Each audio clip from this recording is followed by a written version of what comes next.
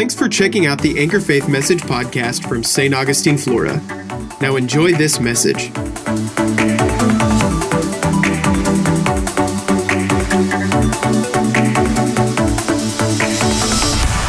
So in Matthew chapter 15, verse 3, Jesus is talking to a bunch of religious people who actually had access to his word and taught it. He said, why do you transgress the commandments of God for the sake of your traditions? Which tells us that we can be in a religious service,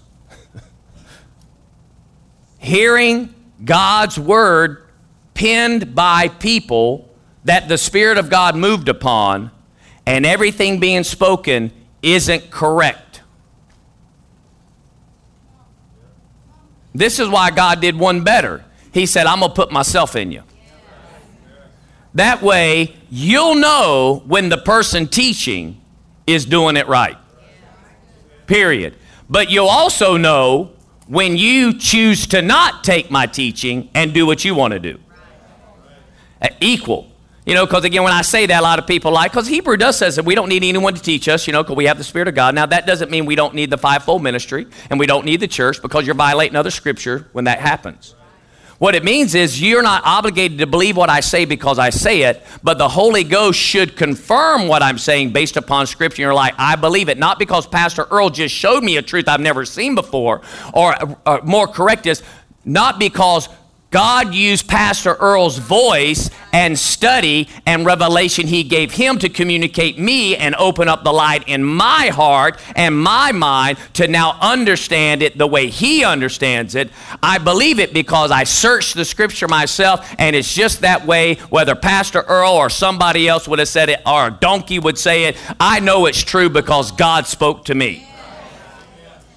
And more believers are in trouble because they have American idols as well, called ministers, that they gravitate to but never check or the scripture themselves to determine is it even reality.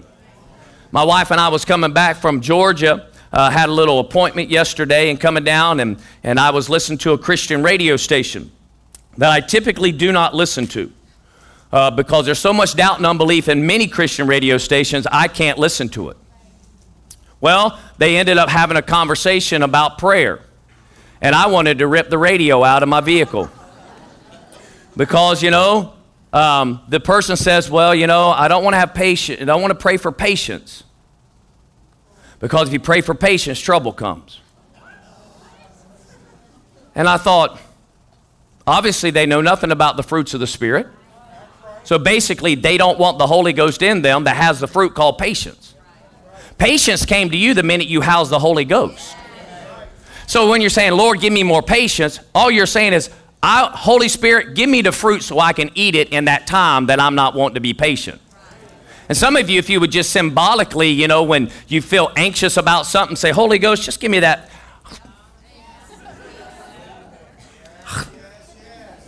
You know, you're talking to your kids. And they're like, what are you doing? I'm eating some fruit from the Spirit right now. It's called patience. I'm being patient with you. You're going to want me to finish this. You're going to want me to finish this, right? I mean, it's crazy, the things that people come up religiously with. It's crazy. And obviously this person didn't know how to pray and had no prayer life that was rooted in truth. None. And it's sad. I said it's sad. And it's only because of illiteracy of the word. That's why Anchor Faith Church always inspires every person here to read the Bible for themselves. How many of you, since the time you came here and have been a vision partner, you've read it every year with us? All right, of those, how many of that has been 5 years or more? Keep your hands up, 5 years or more. All right, how many of you are 10 years or more? How many of you are 15 years or more? See this right here? I'm going into my 18th year since being here of reading the Bible. And you know what? He's still talking to me. I said he's still talking to me. He's showing me stuff that I went through that. I've read this 18 times through the Bible. I mean, and not the many times that I've studied and brought that verse in from another message, and you're going to talk to me about it different again. Wow. Because it's alive. It's active. It's sharper than any two-edged sword. It's able to cut between my spirit and my soul realm so that my mind can get right. So kill the tradition, God, and give me truth, because truth sets me free. I'm a free thinker. Yeah, I'm really we are free thinkers. The only true free thinkers are those who know the truth of God's word. Because if you don't have truth, you're not free. Whom the Son sets free is free indeed. He said, and your truth will set them free. So if you don't have truth, you're not free. I can tell you right now, your mind's jacked up, bound up, locked up. You get on tilt. I see it when I'm preaching.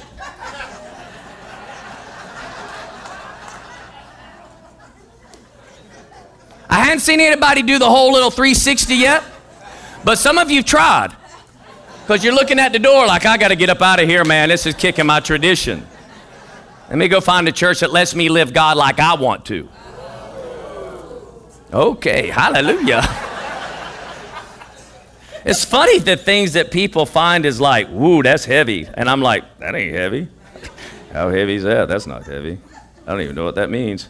Pastor Mark sent me a text. He said this: most Christians select a church based on how well a church accommodates their flesh rather than how well it confronts their flesh.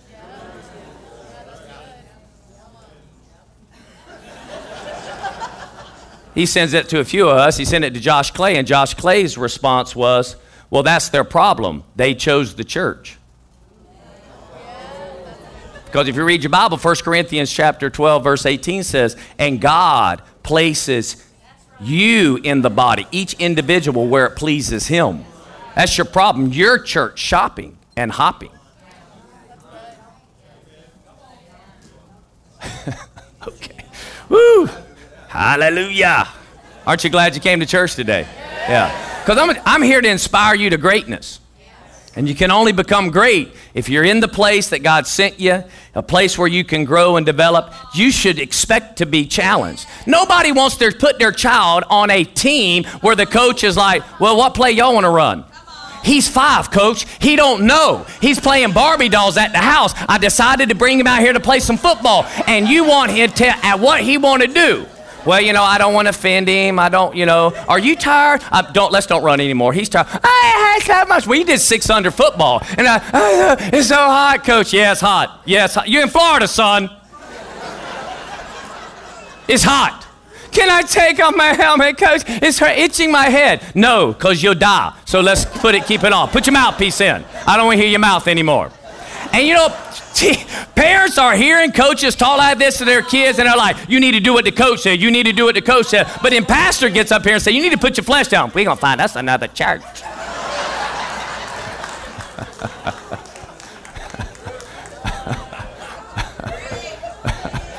Hallelujah. I'm trying to get you to do some spiritual wind sprints, and you want to sit on the bench. I mean, how many believers like, I just on the bench, can't wait. They're going to win the Super Bowl, and I get a ring, and I don't even get to participate. Now, there ain't nobody getting a ring that didn't participate. All right. Hallelujah. You better become a participator. All right, we're going to talk about tighten it up. Tighten it up. That's the title of my message today. Tighten it up. All right, 1 Peter chapter 1. Amen. We're having water baptism afterward. Pastor Angie is going to be doing water baptism today, so we made sure we put more ice in it today. It's extra cold. Just kidding. Hallelujah. All right. 1 Peter chapter 1, verse 13 says it this way. Therefore, prepare your minds for action. Keep sober in spirit. Boy, we got a problem right there. I could preach the rest of the week on that. Fix your hope completely on the grace to be brought to you at the revelation of Jesus Christ as obedient children. Do not be conformed to the former lust which were yours in your ignorance, but like the Holy One who called you, be holy yourself also in all. In how much? All. Come on, how much? All your behavior. Because it is written, you shall be holy, for I'm holy. If you address as Father the one who impartially judges according to each one's work, conduct yourselves in fear during the time of your stay on the earth. Are you still here on the earth? Yep, because everybody seems alive right now. I'm looking around. I don't see anyone dead. So you're here with us. So this applies to you. Knowing that you are not redeemed with perishable things like silver and gold from your futile way of life inherited from your forefathers, but with the precious blood. Say precious blood. Come on, say precious blood. As of a lamb, unblemished and spotless, the blood of Christ. So verse 13 says we got to prepare our minds for action. We got to prepare our minds for action. Prepare our minds for action. And we got to make sure that we keep our spirit, keep sober in spirit. Now, if you do not keep your spirit sober, you'll get intoxicated. And a person intoxicated doesn't have the capacity to judge correctly. And there's a lot of believers that are intoxicated in the spirit. Now, what do I mean by that? They never put their mind to action, so they listen to any and everyone who says it's of the Spirit, and they don't know themselves. I mean, they follow so many people on YouTube right now. The popular ones, you understand. You know, the ones that minister to them. And they take it as if it's gospel. It's God speaking to them. But they've never cracked open the word at all. And their spirit is not sober. They are influenced and are under the influence. In fact, when that happens, the enemy is easy to get in. Because he'll always come as an angel of light. The easiest way for the enemy to penetrate our mind is through our emotions. And our emotions are in our mind. They're in our mind. They're not in your spirit. They're in your mind. Some days you're like, man, I just feel happy. The other days you're like, I feel like I don't want to go to work today. Well, why? You went to work yesterday. What happened? I'm not feeling it. Okay. And the enemy will come through your emotions because you have been so trained by them. You've been so trained by them. Only the Word of God can separate that emotional realm in your mind from the Spirit of God. Only. Right? So I do you a disservice if all I require of you is to make a confession that Jesus Christ is Lord so that when you die, you go to heaven. And Jesus never required me to do that. Now, I know that's shocking when I make that statement, but I make that statement to shock you. Because if you actually understand the Great Commission, he said, go therefore into all the nations, baptize them in the name of the Father, Son, and Holy Spirit. Right. Go and make disciples. A disciple is not a convert.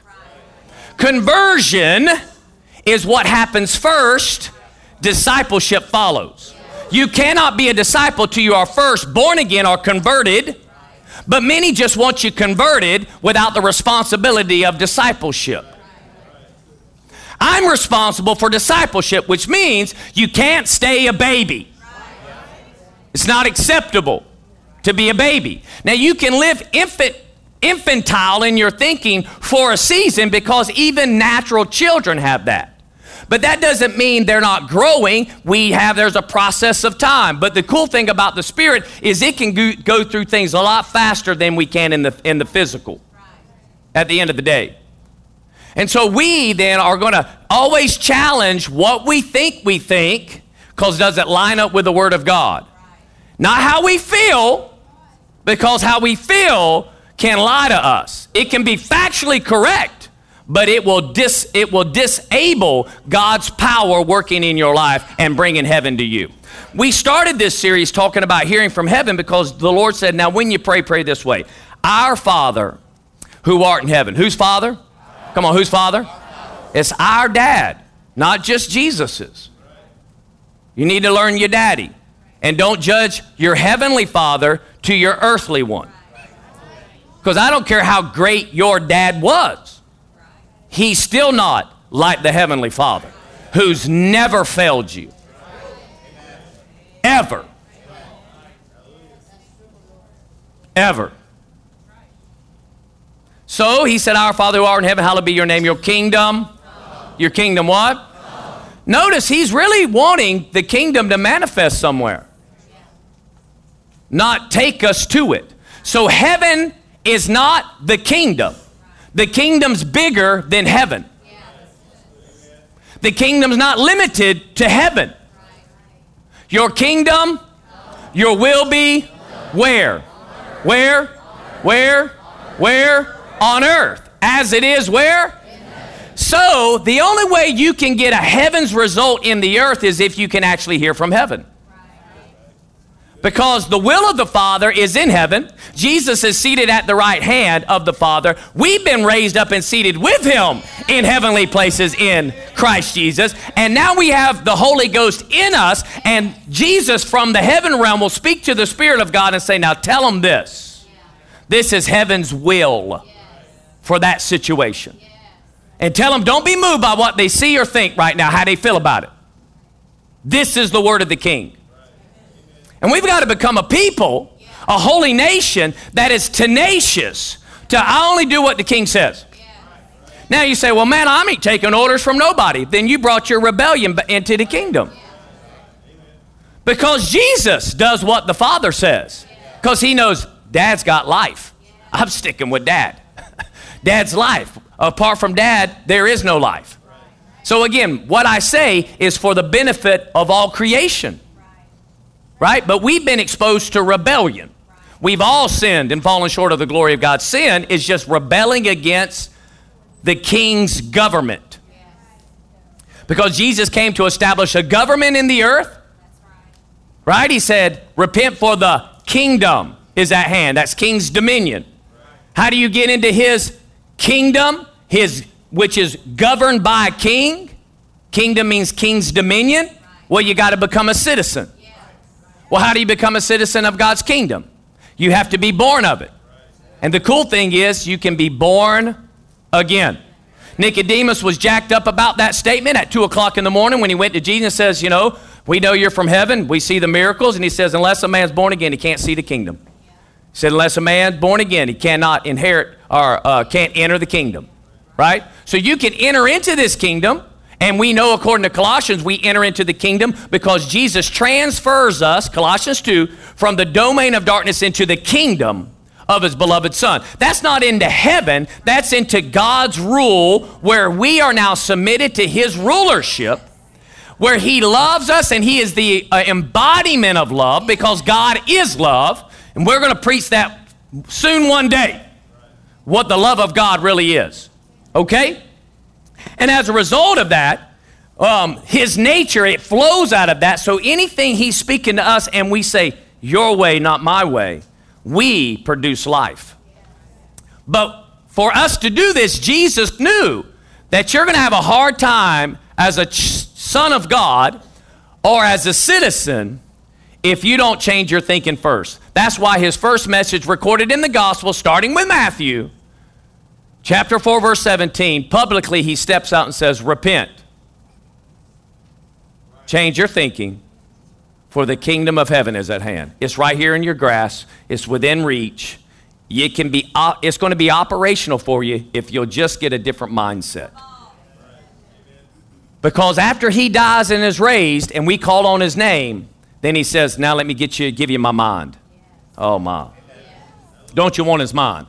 The King James Version of verse 13 says it this way, wherefore, gird up the loins of your mind, be sober, and hope to the end of the grace that is to be brought unto you at the revelation of Jesus Christ. Now, the reason I'm using this particular translation is because of how we said prepare your mind for action, right, in the New American Standard. But the King James says gird up your loins, right? And so prepare your mind for action isn't not saying the same thing as gird up the loins of your mind, because we're going to see they're the same based upon an action. So let me have that there, Ricky. This Greek word, gird up your loins, has to do with the Oriental people, okay, when Paul wrote this. And understand over in the East, especially back in the days of Jesus, okay, men, and they still do in India, wear these like tunics, where they have a skirt, basically. Y'all all right? Stay with me now. Okay, this is an illustration, all right? So today we wear jeans, right? Or shorts or whatever, but back in the day, that was not people's dress, all right? Even in Rome, they wore togas, right? They dress, and I've been to India, and I've been to Myanmar, and I've seen the men get it down by the road like this, right? Okay, and they sit like that. And the cool thing is this covers. Now, a lot of these guys at this juncture, because there's nothing else under the skirt. So they can relieve themselves in public. And do. Oh, see, y'all don't know how good you got in the United States, man. I mean, you walk on some streets in other countries, you're like, geez, man, it stinks, man. Well, it's because who needs a porta potty? Perfect porta potty, always with me. It's there. Now, not all the time they do it publicly. They still have actual latrine that is a hole in the ground, and they still do it this way. There is no such thing as a commode. You have to find the Americanized one or European models in order to be able to do that, right? And that's the hotels I stay at. Hallelujah. There's nothing worse than slipping.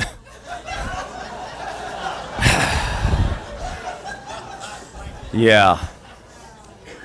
Anyway, gird up your loins is these men, Orientals, would get in a race. They would have a race to run. So, because their skirts were so far down to run, they get tangled up in it. It would impede them. It would hinder them. So what they did is they would gird up their loins. They would pull this thing, and I'm going to have glitter I'm going to have to dry clean this thing for sure. They would pull it up, gird up their loins, so that they could run their race without being hindered. Are you hearing what I'm saying? Rick Renner in his Sparkling Gems says this. Notice that Peter is not talking about a garment made of material. He's referring to the loins of your mind. You see, Peter was telling us that if we don't deal with the loose ends that exist in our minds and emotions, correct those parts of our thinking that we know are wrong, grab hold of all those dangled areas in our thinking and put them out of the way and remove them by the authority of God's word, then we are choosing to permit things to exist in our lives that will hinder our steps and slow us down in our race and in our ability to successfully walk with God. If we want to be successful in our spiritual lives and truly walk with God, then we must learn to start dealing. We must start by dealing with the loins of our mind. In other words, we must seek to deal with all the loose ends in our thinking that haven't yet been submitted to the Word of God or surrendered to the Holy Spirit's power. And I see it. So now when you start talking to somebody that's got some stinking thinking or contrary to word, their pants are down. Right? They are not girding it up, saying, okay, hold on. You are not going to impede me. Because here's the thing. In this kind of outfit, you can run, but just through process of time, it could slip back out, drop back down. Next thing you know, you got to stop, get it together. Let's get it together. You always have to deal with your mind because you'll go from faith to faith, glory to glory. Okay? Everything's flashing sprinkles up here. This is not like a move of God. This is just glitter, okay? I mean, there was some kooky stuff back in the day. Look, gold dust, the Lord's here. That stuff like that happened. That's why people were intoxicated, because they didn't get their mind right. Okay. Anyway, we do along the lines have to stop and say, hold on a minute, let me get my thoughts together. All of a sudden you hear you have cancer. You better get your thoughts together. Right? We have a pandemic. You got to get your thoughts together. We got people not getting their thoughts. No wonder they're impeded. Run all over the place, tripping all over the place, knowing what to do, who to trust, what to say, whatever. I'm glad I got a word more sure than anything anybody could say, and I can gird up the loins of my mind and say, all right, I'm going to run this thing through now and not be impeded by all this. All right. Hallelujah. Thank you, sir. Did you get it? Yes. All right, I want you to understand what's going on. Okay. The Passion Translation says it this way. So then, prepare your hearts and minds for action. Stay alert. Thank you, Lord. I'll say that. I had to do this when I was in Valdosta. Because you know what? All of y'all have social media. You're running all over the place looking at stuff. And I know there's this little new wave going out about this Passion Translation. That people are wanting to pull it off their app because some guy said, the Lord told him he needed to do this translation. At the end of the day, if he's not referring back to the original or any of them for that matter, okay, you understand there can be conflict. There's conflict in many translations, actually, and it's not even the Passion. I always go to certain passages of Scripture when I go into different translations to determine how they determine certain settings in the Bible. And a lot of times I find the tradition of a denomination in the text. And I know right then, they're slanting it already. Now, the argument then comes, well, gosh, there's so many translations. How can we know what truth is? Because the Holy Spirit is the Spirit of truth. And here's the next thing. You got to understand. God is a righteous judge. If he cannot keep the validity of his word in truth in the planet, he'll have no leg to stand on when he judges humanity. Because humanity could say, I couldn't figure out what was really you. And it's not going to happen. I'm telling you, it's not going to happen.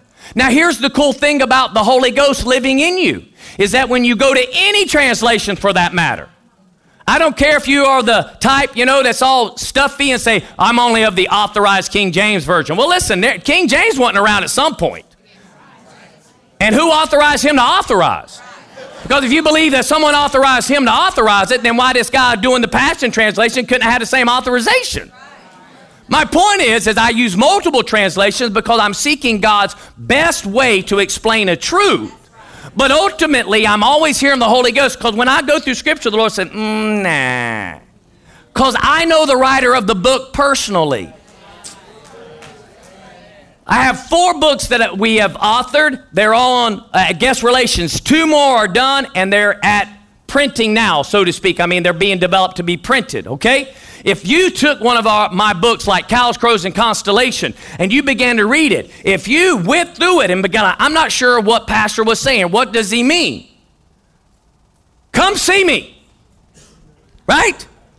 All you got to do is come. I've actually had The Forest, our book, translated in Spanish, and we printed it. Now, I have people in the congregation that can read Spanish.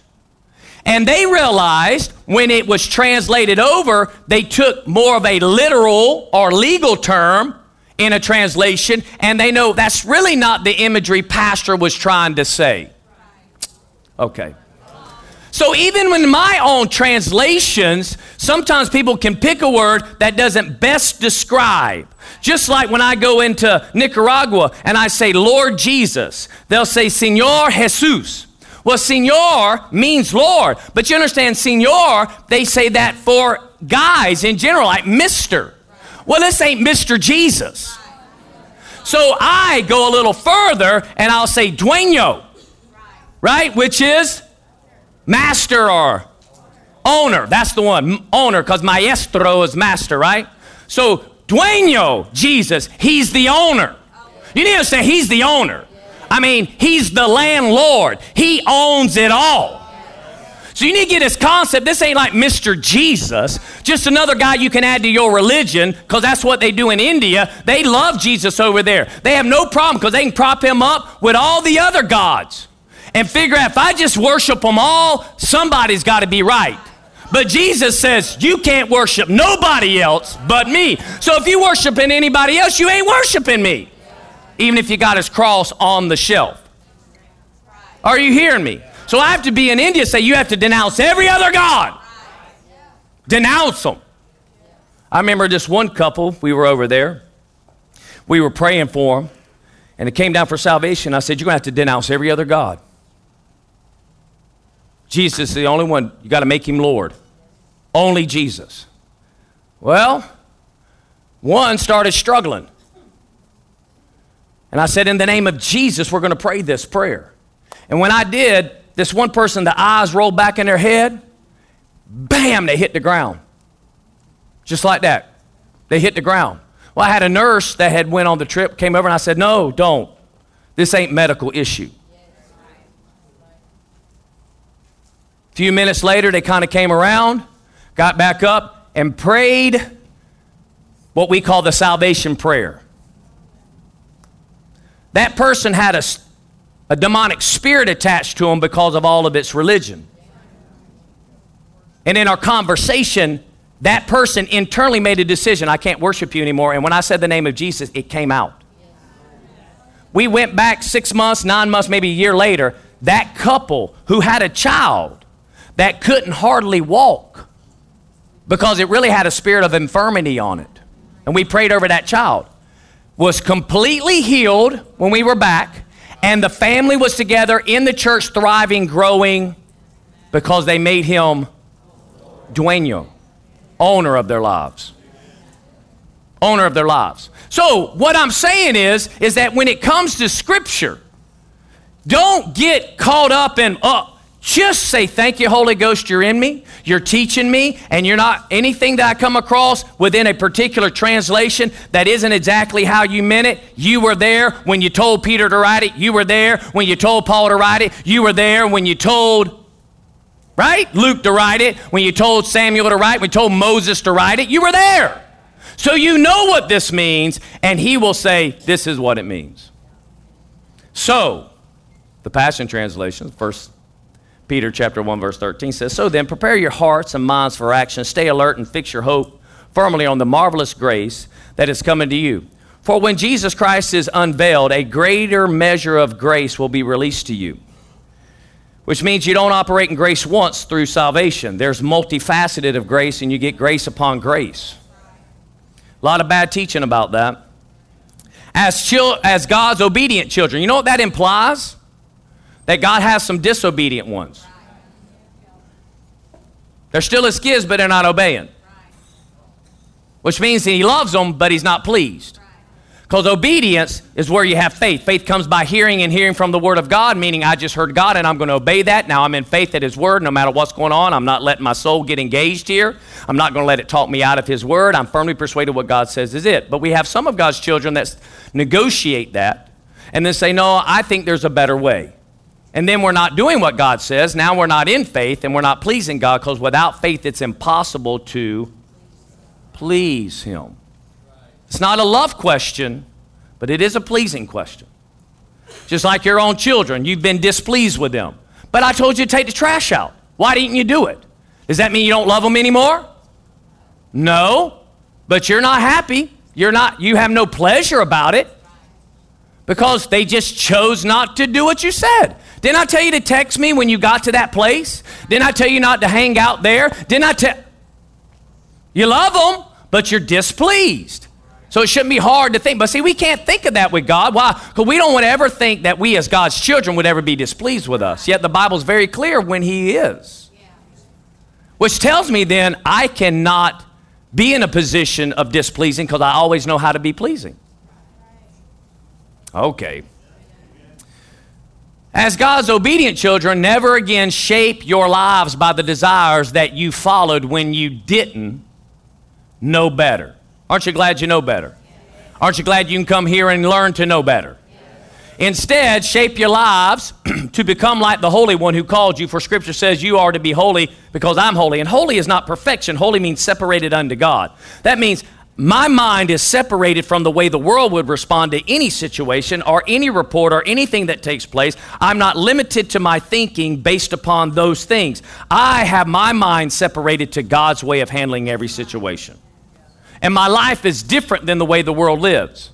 It's not governed alone by it. Okay. Since you call on Him as your Heavenly Father, the impartial judge who judges according to each one's work, live each day with holy awe and reverence throughout your time on earth. I love that. Are you glad you're still here?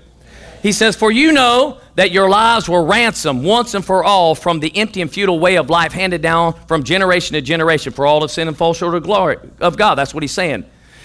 It was not a ransom payment of silver and gold, which eventually perishes, but the precious blood of Christ, who like a spotless, unblemished lamb was sacrificed for us. So how do we keep our mind for action? Well, we keep it by filling it with the Word. You have to train it. I said you have to train it. Yeah, that's true. Train it.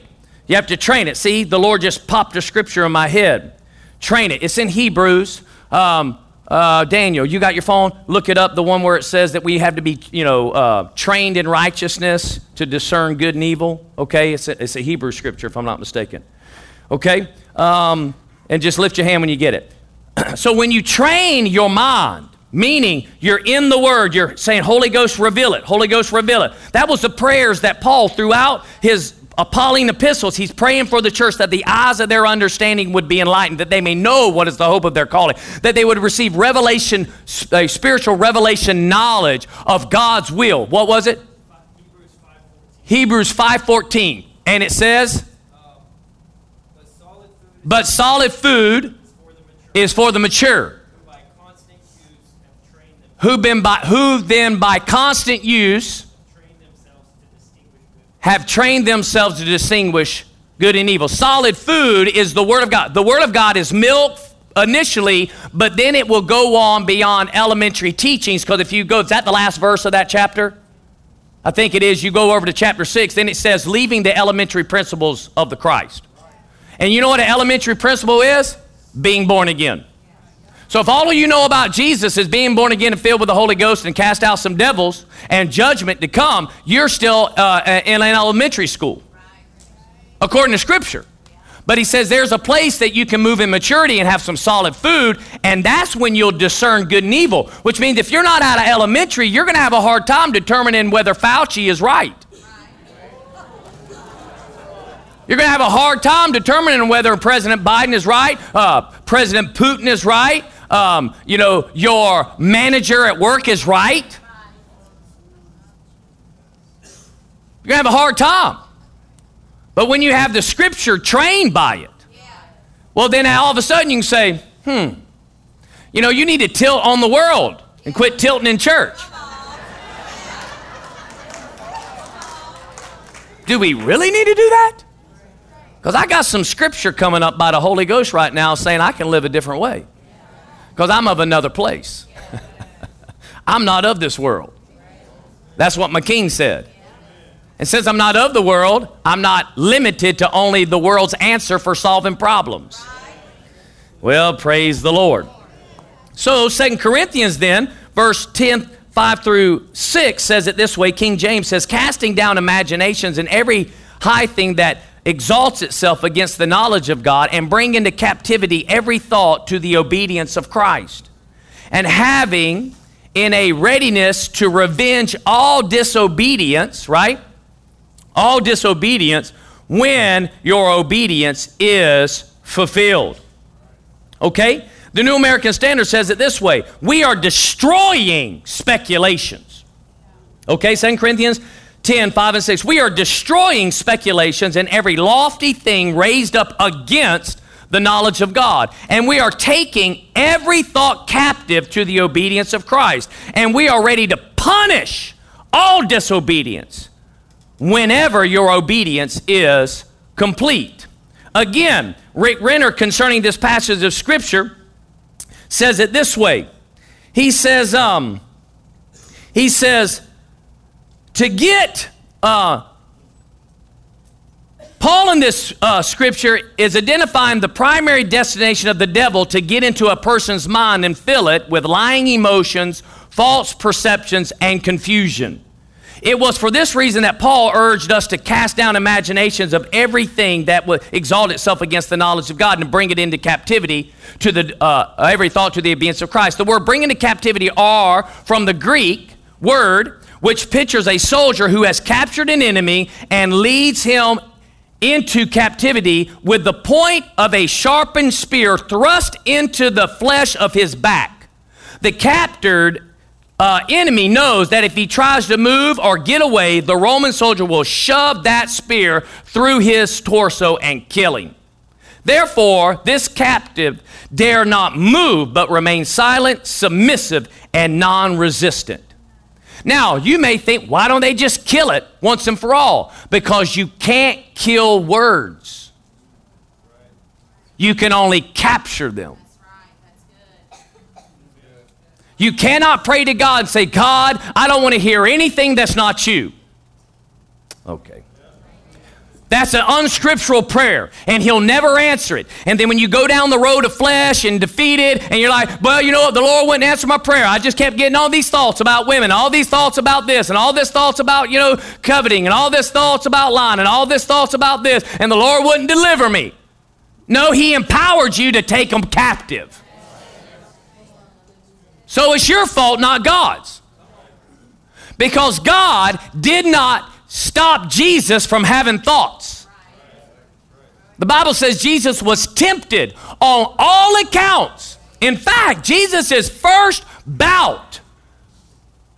real confrontation with the prince of the power of the air, the God of this world, came after God. Pulled the Holy Ghost all over him and says, now, what I just gave you is enough to whip the one calling the shots down there. Now get out there and go see him. And when he was tempted of the devil those 40 days, how did Jesus come back? What did he say? It is written is capturing a thought. He gave him a thought. Well, if you are the Son of God, first thought, I'm questioning your identity, son. Well, now, I just came up out of Jordan and the heavens opened up. Man, I'm sorry you weren't there, but God said I'm his son. Yeah, I don't know that you heard it. It's probably thunder. Maybe, what'd you eat for breakfast? Could have been indigestion. People think a lot of stuff. I mean, he's always trying to penetrate. And then he'll really come after you when you're emotionally bankrupt. Meaning something's taking place in your life and pressure is being applied on your mind. And that's when he really wants to get in. And we let him in most of the time because we do not take captive. We do not take captive. So again, you need to be immediate. And Jesus was, it is written. And he said, then he gave him another scenario and he says, it is written. And he even used scripture on the second one in Matthew, right? And then he comes to the last one and he said, it is written. Then he said, get on down the road. We have the 3 recorded accounts of things he said, although he literally tempted him 40 straight days relentlessly trying to get him to fail. Which means after Jesus left there, the only thing he had to conquer was his self-will, because he conquered the devil. He knew any other thought coming my way, I can cast it down. The only other thought he had to deal with was a self-thought. Lord, man, I'd say, geez, if there's any other way that we can do this deal, let this cup pass, but not my will. Your will be done. And he arrested the thought of saying, man, I just can't go through with it. I can't do it. It's too much. He arrested that thought. Says, I've been anointed for this, and I'm going to do it. And no matter how bad it's fixing to feel, physically and mentally, and then spiritually, because he took on our sin so that we wouldn't have to have the penalty of sin. On all 3 levels of us, physically, mentally, emotionally, soulishly, and spiritually, he took it all on. He bore it all. And he reigns victorious. Hallelujah. Hallelujah. So we know he conquered in the spirit, but he also conquered in the soul. And we conquer in the soul when we renew our minds. It's the saving of the soul that we have a responsibility to, and we save it through taking captive every thought. Anytime a thought comes to me, I'm like, I got to get hold of that. I got that. I grab that. And if I don't know the answer, I don't say anything till I can get it. It is written. And a lot of times I can drown out a voice of the enemy because I have the language of the kingdom.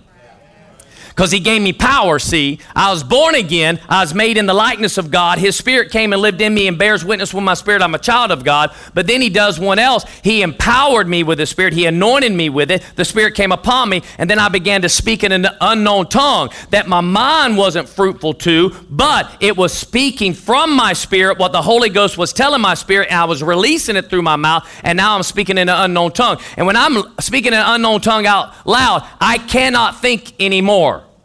And I'm glad my mind's unfruitful. Some of you do better if you learn to get praying in the Spirit, because some of you need to get your mind shutting up. Because you don't have enough scriptural database to be able to pull up and take captive thoughts, but you can drown out thoughts just by praying in the Spirit, so that, which is praying out the perfect will of God. You're allowing God to use your spirit, or you go through your spirit to handle a situation on when you don't know how you ought to pray and handle that attack or that thought or whatever, but you can drown it out. Because turning the music up loud does not drown out your thoughts. Alcohol does not drown it out. Smoking weed does not drown it out. It actually opens up for more voices, because now you're not sober-minded. And we talked about that mindset last week. And you'll be intoxicated with all kinds of spiritual thoughts that are not from God, but from another spiritual realm. And they've come to kill, steal, and destroy. And you feel like you are losing your mind. Ma. Are you hearing me? So we've got to understand this is not like some, now, devil, I don't want to seem like I'm angry. I'm a child of God, I'm just a peace-loving child of God. And I'm just going to ask you not to talk to me.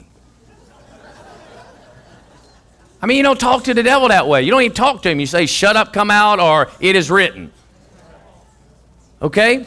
The Passion Translation, we'll close with this passage of Scripture, says this: we can demolish every deceptive fantasy. Whew, I like that. I actually really like this translation here, because it is a deceptive fantasy. You know what a fantasy is? A fantasy is this thing that feels and seems way better than what you're living in right now, of what's actually reality. And the devil's real good at getting you in fantasy. Now, you'd do better if you didn't go to church. You listen, that's just too much having to do stuff.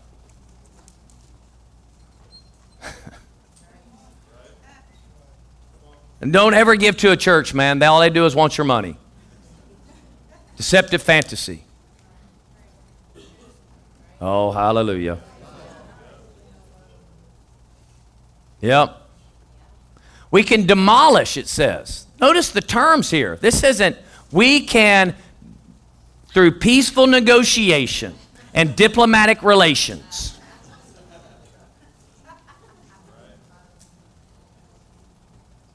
Now, you need to understand, when the devil talks, that's all out war. In our world, talk isn't war.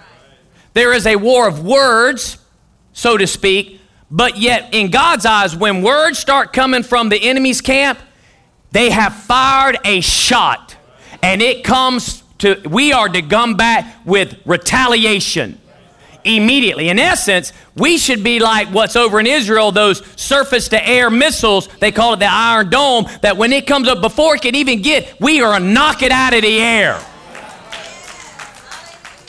But like, people want to pet the thought. Comfort the thought. Why do we comfort it? Because we allow the emotions of our lives, our unrenewed mind, to just bask in the feelings and how I can identify with how you feel and how that feels right. All that seems so real right now.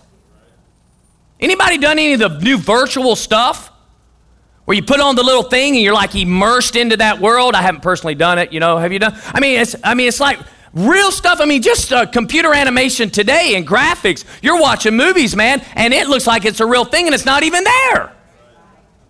They digitally brought it in.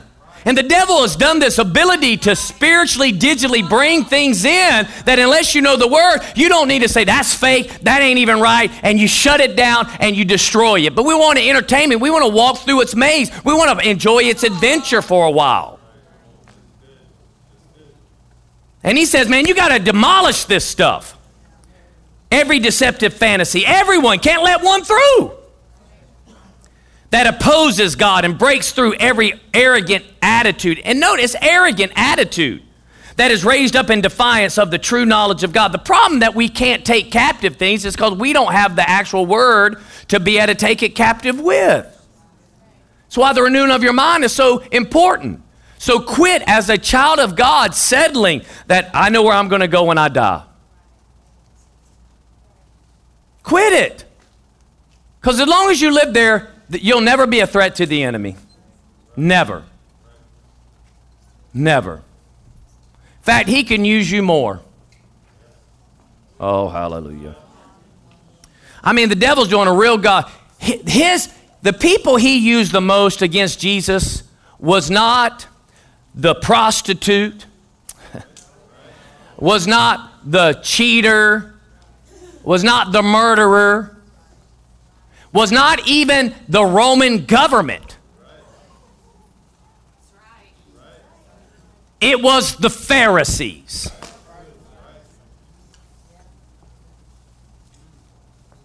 And a child of God without a renewed mind is no better than a Pharisee, and the devil can use you more to disrupt. In fact, Jesus said, you're a hypocrite.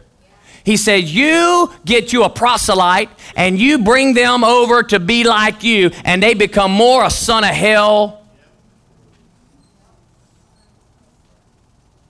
It's more damaging when we refuse to renew our minds. It's more damaging when we refuse to take captive our thoughts. It's more damaging when we walk into our workplace and we respond like everybody else in the situation. Because we don't want to be persecuted for actually thinking.